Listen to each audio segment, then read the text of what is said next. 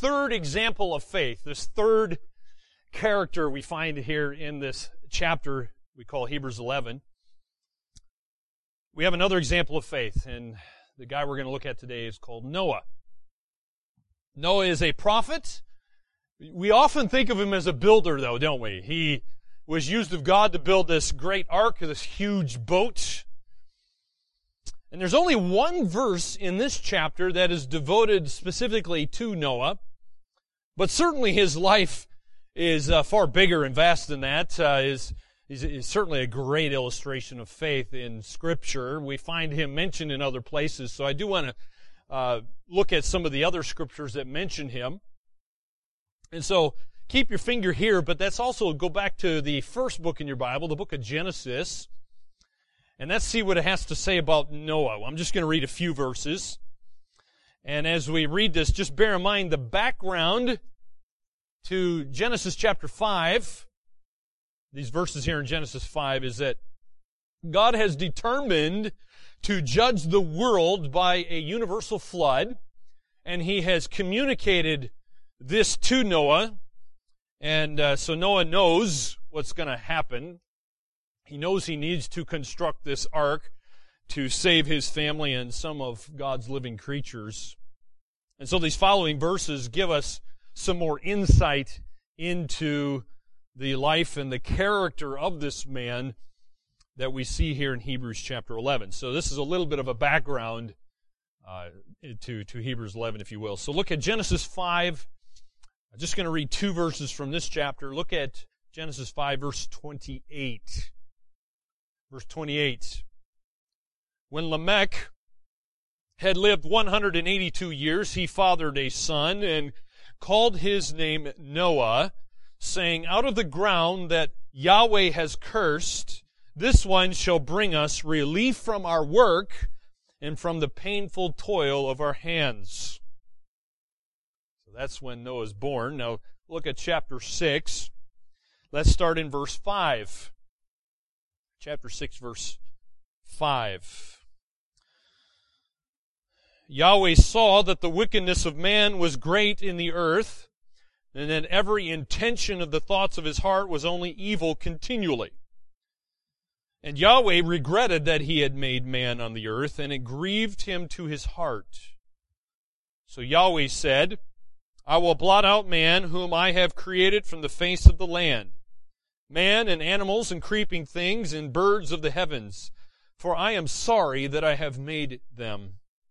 But Noah found favor in the eyes of Yahweh. These are the generations of Noah. Noah was a righteous man, blameless in his generation. Noah walked with God, and Noah had 3 sons, Shem, Ham, and Japheth. Now the earth was corrupt in God's sight, and the earth was filled with violence.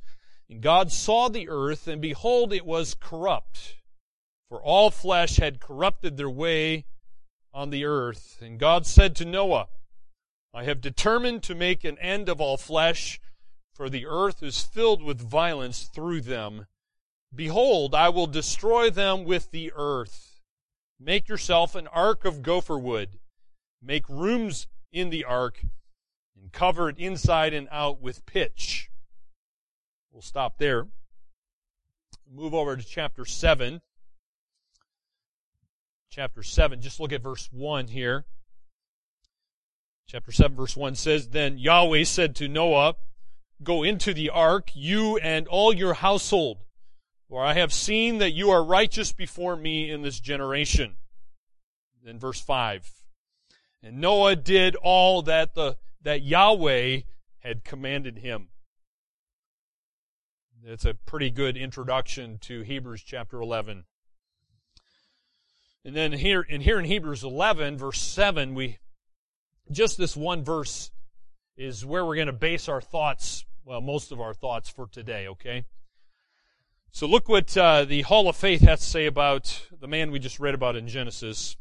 Hebrews 11, verse 7 says, By faith, Noah, being warned by God concerning events as yet unseen, in reverent fear constructed an ark for the saving of his household. By this he condemned the world and became an heir of the righteousness that comes by faith. That's all Hebrews 11 says about Noah. So what can we learn? Well, here's the proposition I propose to you today, that God wants you to imitate the faith of Noah. Remember back in Hebrews chapter 6, it mentions that God says He wants us to imitate some of these good things we see in this book. And this is all about faith. And without faith, we can please God. We can't please God without faith. So we need to learn to imitate the faith of these people. Now I want you to note there's 4 things about the faith of Noah that we're going to see today. Just 4 points about the faith of Noah. Number 1, first of all, what is the basis of Noah's faith? Or you might say the ground or the foundation of Noah's faith. Well, Noah's faith was grounded upon the special revelation of God. By special revelation, of course, we're talking about the inspired Scripture, the Holy Bible that God has given to us. Of course, the whole Bible wasn't written at this point. But God nevertheless had told Noah that the world was full of sin. It was full of wickedness and violence and iniquity, and He's going to destroy it. And so we just read Noah was warned of these things even though he had not seen them yet. We also know that Noah had never seen rain. So that's interesting. Think about it. Never having seen rain. He's, as far as we know, had never seen a boat, at least certainly not a boat of this size, of the ark and the descriptions we see in the book of Genesis. So why would you spend, say, 100 years of your life going and building a huge boat and preparing for something that you've never seen? That sounds a little crazy, doesn't it? He didn't completely understand how God would destroy the world, and probably didn't know exactly how God was going to save him and his family from destruction. However, Noah did not act according to his human reasoning, but praise God, he chose to act according to faith in God. He's acting, or if you will, the basis of his faith is grounded and founded in God's words to him, what God had told him. He had implicit confidence in God and in the truth that God was proclaiming to him. And so what does he do? He acts according to what God had said. So my friends, I ask you, how about you? How about you? What is the basis of your faith? What is the object of your faith? See, we all have faith.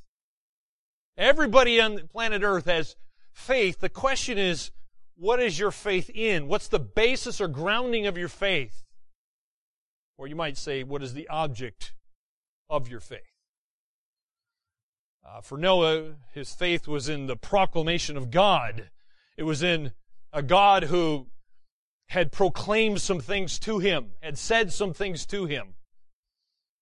And he chose to believe those things. God enabled him to believe those things. And by the way, if you think about it, we have it much better than Noah ever had it. Think about it. How much of the Bible did Noah have? None. None. Except what we just read. Right? Those words that we heard Yahweh speaking to Noah, that's all he had. He didn't have a Bible.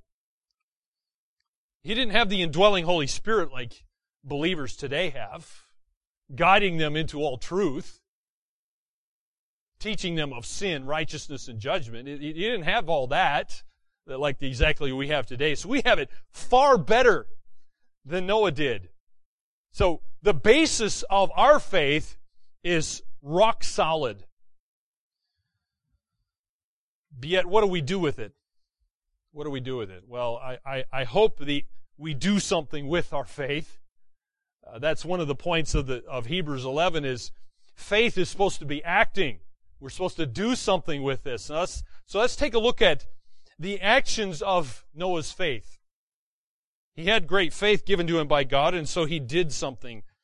And so because Noah believed what God said, he believed God's proclamation, he did three things. Notice Hebrews 11 verse 7 here mentions that Noah was moved with fear. He's moved with fear. Now don't think of fear as, some kid who thinks there's a monster in his closet, so he's hiding under the covers of his bed, scared to death. He's shaking and shivering. Oh, there's a monster in my closet. No, don't think of that kind of fear, okay? It doesn't mean that Noah was afraid that he and his family might also perish, because God said He's going to save him. He had no reason to fear, because the same thing that assured the destruction of the wicked, ungodly people is also assuring him that God's going to deliver him and his family. Well, what was that? It's the proclamation of God. The very words of God should have been all the assurance he needed. And so it is interesting. However, it doesn't mean that the promise of such a display of God's wrath and His power and justice would undoubtedly fill with reverence and godly fear the very heart of this man who was walking with God. He walked with God. He communed with God. He talked with God. God talked with him. He's in fellowship with God, but yet he also understood some things about this God who is communicating to him. A God that should be feared. And so Noah knew that he and his family were sinners. And because of that, they didn't deserve God's gracious deliverance. But that if they also rejected Yahweh, God would bring judgment on them, and they would receive what they deserve. By the way, as you think about this, in Hebrews 11, verse 7 here, bear in mind that fear is the proper response to a holy God. Fear is the right response. Proverbs says the beginning of wisdom is the fear of Yahweh. That's certainly true. That's where it starts. We need to fear. We need to have this awe of this God here who is amazing and big and powerful and great and good. And so we see Noah has the right response. He has the right response. He's moved with fear. But he also acts in another way. It says that Noah, number 2, prepared an ark to save his family. Now bear in mind, this took him a very long time to do this. This was hard work. This act was a result of his faith in what God had said to him. And so his obedience to God's command and his desire here to provide a means of safety and deliverance for him and his family. All he had to depend upon was what God had told him. That's it. And that, by the way, that was sufficient for him to do what he needed to do. It motivated him to engage in a very difficult task. And by the way, he wasn't just building this whole time, because Noah is described as a preacher of righteousness. He did preach during this time as well. And you might say, well, if God spoke directly to me and He told me to do something, then I would do it too. The point is that God has spoken to you through His Word. Okay? This is how God has chosen to communicate to you through the Bible here. And Peter says it's a more sure word of prophecy than any spiritual experience you could ever have. And this is coming from somebody who is with Jesus Christ on the Mount of Transfiguration. So bear that context in mind. And so the question is, how does your obedience measure up? How does your obedience measure up? God has said some things. He's given us His will, His word, His ways here. So how does your obedience measure up? Number 3, how do we see the action bearing out from Noah's faith here? Well, the Bible says that Noah condemned the world. Noah condemned the world. Well, how did Noah condemn the world? You should be asking this question. We see that here in verse 7.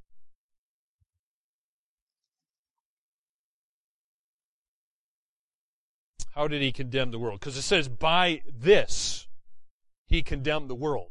What is this? Well, there's two ways we see Noah condemning the world. Number one, by his obedience.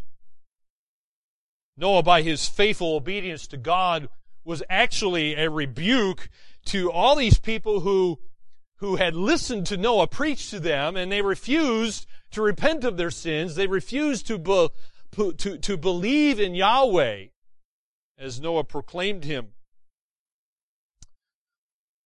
The old commentator Matthew Henry wrote this. He said, quote, "His holy fear condemned their vain confidence. His faith condemned their unbelief. His obedience condemned their contempt.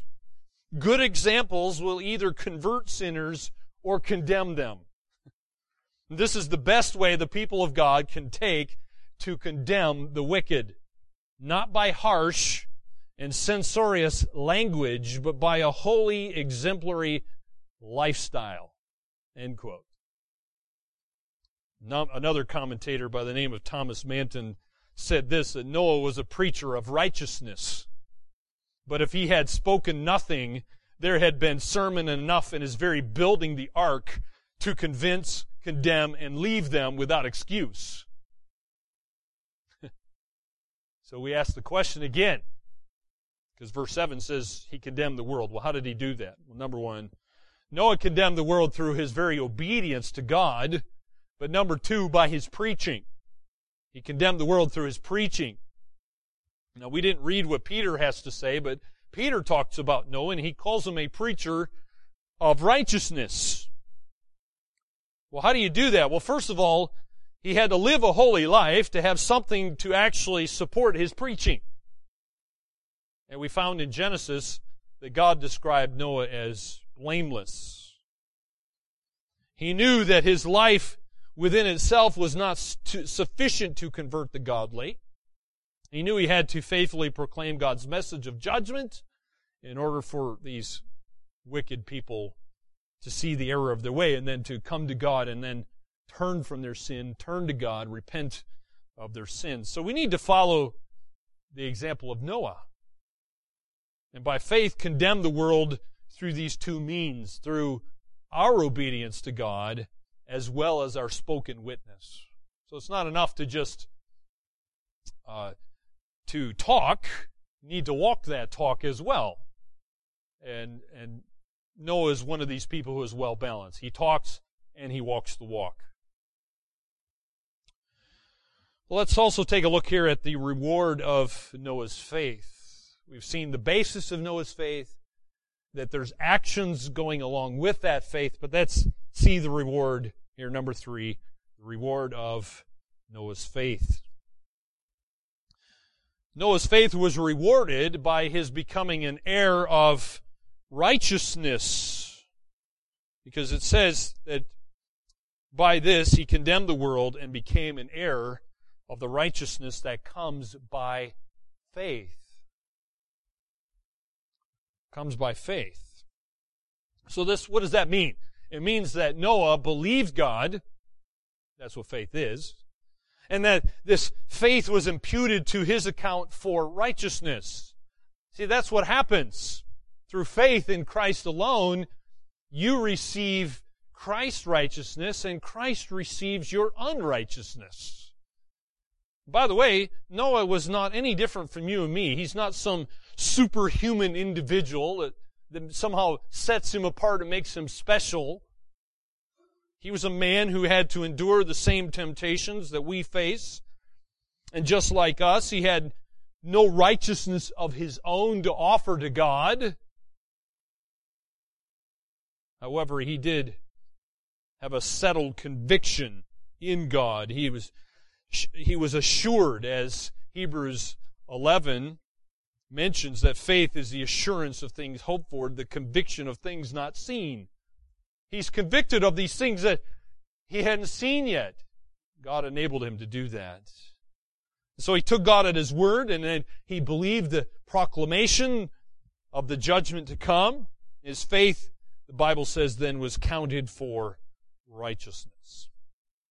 And Noah becomes this heir of the kind of righteousness that comes by faith in God. This is the kind of righteousness in which all believers, by the way, are clothed in. If you go on to read, particularly the book of Romans, particularly chapters 4 and 5, you might find that helpful, thinking about what are we clothed in? We're clothed in the righteousness of Christ by our faith in Christ. So here again is this doctrine of justification. The doctrine of justification is a declaration by God, where God declares you to be not guilty, and it gets better than that. Not only are you not guilty, but you have Christ in the place of your unrighteousness.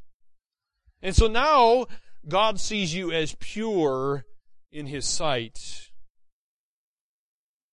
because He has declared you righteous by faith. And it's not by any works that we can do.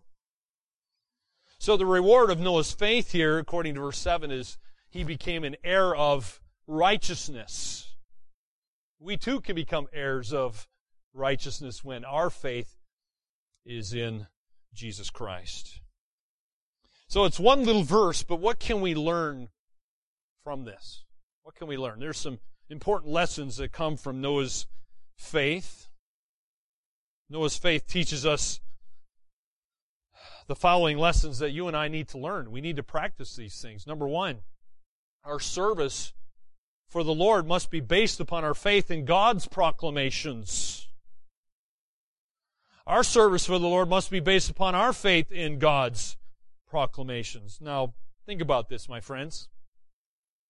Noah would not have been this faithful servant of God that he was if he did not have this implicit trust in this glorious fact that whatever God said was absolutely true. He firmly believed this, as Hebrews 11:1 says. It was a settled conviction in his heart. See, if we expect to serve God in the right manner, we need that same kind of confidence. It's not a self-confidence. It's a God-given confidence in this God who proclaims Himself. Do you have that kind of confidence that'll cause you to act? So it's not just a belief, but you do something with this trust in this amazing God. See, you're never going to act unless you firmly believe. You're not going to do stuff like building arks for 100 years and proclaiming the good news of salvation to lost people unless you firmly trust in what God says. Because this is radical stuff. It's unsettling. It's hard. It's not easy. But when your faith is in what God says, and God has declared a lot of things about Himself and His will here for you, then you can go with great confidence, knowing you're doing what God wants you to do, and in the process you can do what verse 6 says, you can please Him. Number 2, a second lesson we can gain from this is that our faith is shown by how carefully we obey God's Word. You're declaring something about your belief and your trust in God and what you believe about His Word. And so, if you were living in a corrupt society, which we are, and God spoke to you, which He has, through His Word, and He told you to do something like, Noah, go and build an ark so you can save yourself and your family from this flood that's coming, how would you respond? Would you respond in the same way Noah did? Well, you can answer that question by examining the way you are serving God at the present time. How are you serving God now? Well, it's interesting. Let's just note some of the similarities between our situation and Noah's situation. Okay, I know there's differences, okay? But just bear in mind with me. Think through this. kind of might help you to put yourself in his sandals for a moment. See, we both live in a sinful world. It's a sinful world. That hasn't changed. This world despises its creator. That hasn't changed. Both live in a man-centered, very humanistic society. Well, that hasn't changed. Both have received from God His message of judgment that is to come. It's coming. Judgment is coming. Just as God said it would happen in Noah's day. Both have been instructed as to the only proper means of escape from God's judgment. There is hope. We have hope. Put your faith in Christ. That's your hope. Just as Noah had to trust God and build the ark. Both have been given a message of repentance to proclaim to the world. Noah's saying, hey, turn from your sin and turn to the living God. We've been given the same responsibility to proclaim God's message of good news to the world, and we're supposed to do this faithfully, even though we may not see results. So can you see that you can tell, if you just think about this, whether or not you would respond as Noah did by answering maybe some of these questions. Are you faithfully proclaiming God's message? And the good news has to include bad news, doesn't it? See, there is condemnation for those who are not in Christ Jesus, but there is no condemnation for those who are in Christ Jesus. And there can be reconciliation. So our world is headed for God's judgment, just as surely as Noah's was. But do we share Noah's faith in God's words, in what He said? If we really do, then our faith is going to act in the same way that Noah's did, and it's going to move us to warn other people, hey, flee from the wrath to come. There's hope. A third lesson we can learn is we must obey God faithfully regardless of the results. Obey God faithfully regardless of the results. See, Noah, what did he do? For like 120 years, he faithfully preached the same message over and over and over. And as far as we know, according to the book of Genesis, no visible results came from that other than the fact his family was converted.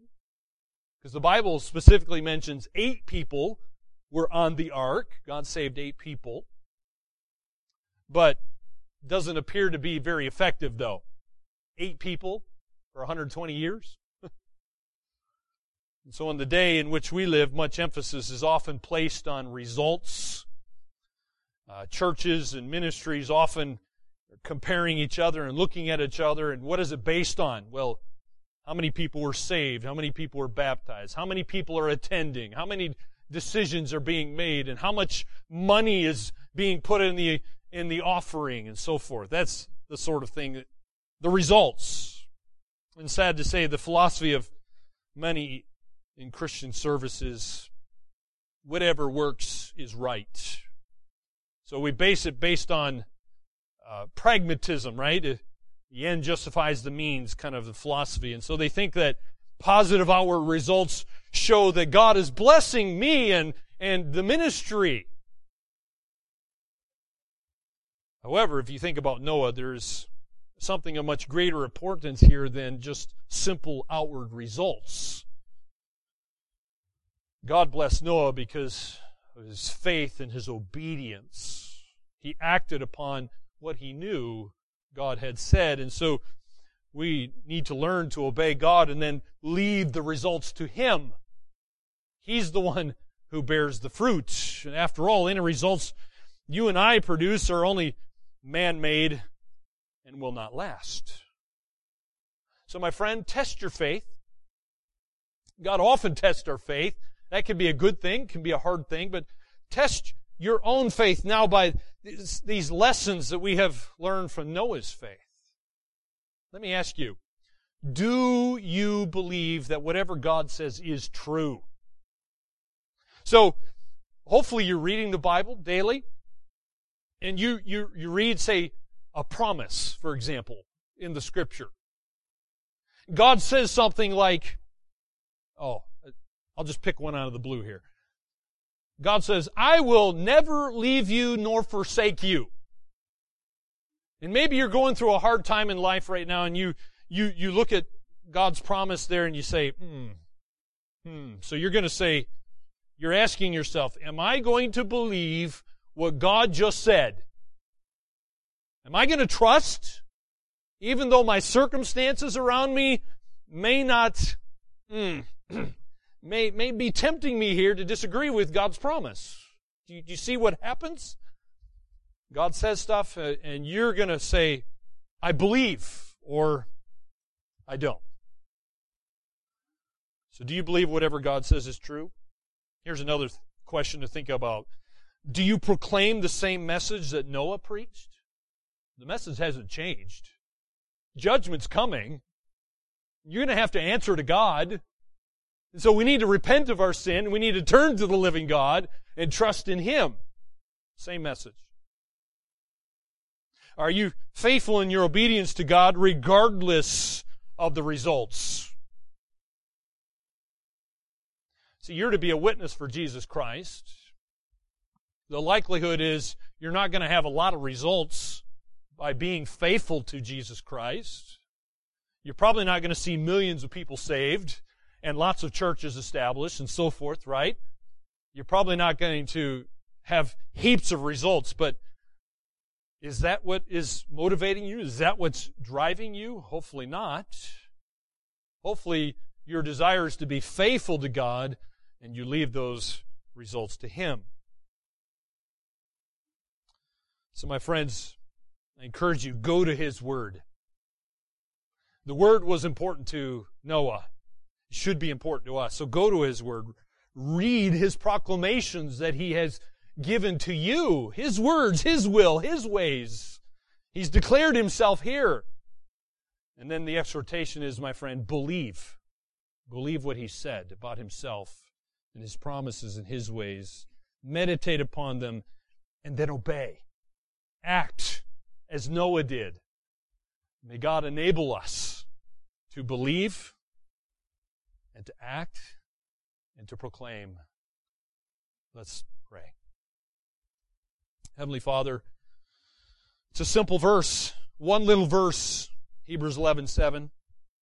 Some glorious things here, and we're thankful for a testimony here that is worthy of imitation. So may we understand why you've put this here for us. May we imitate the faith of Noah, recognizing, of course, he is a sinful man just like us.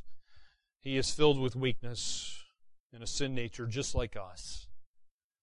But the good things we see here, may we imitate them and believe what you have said in your word, obey, act, proclaim, preach the truths that you want us to preach.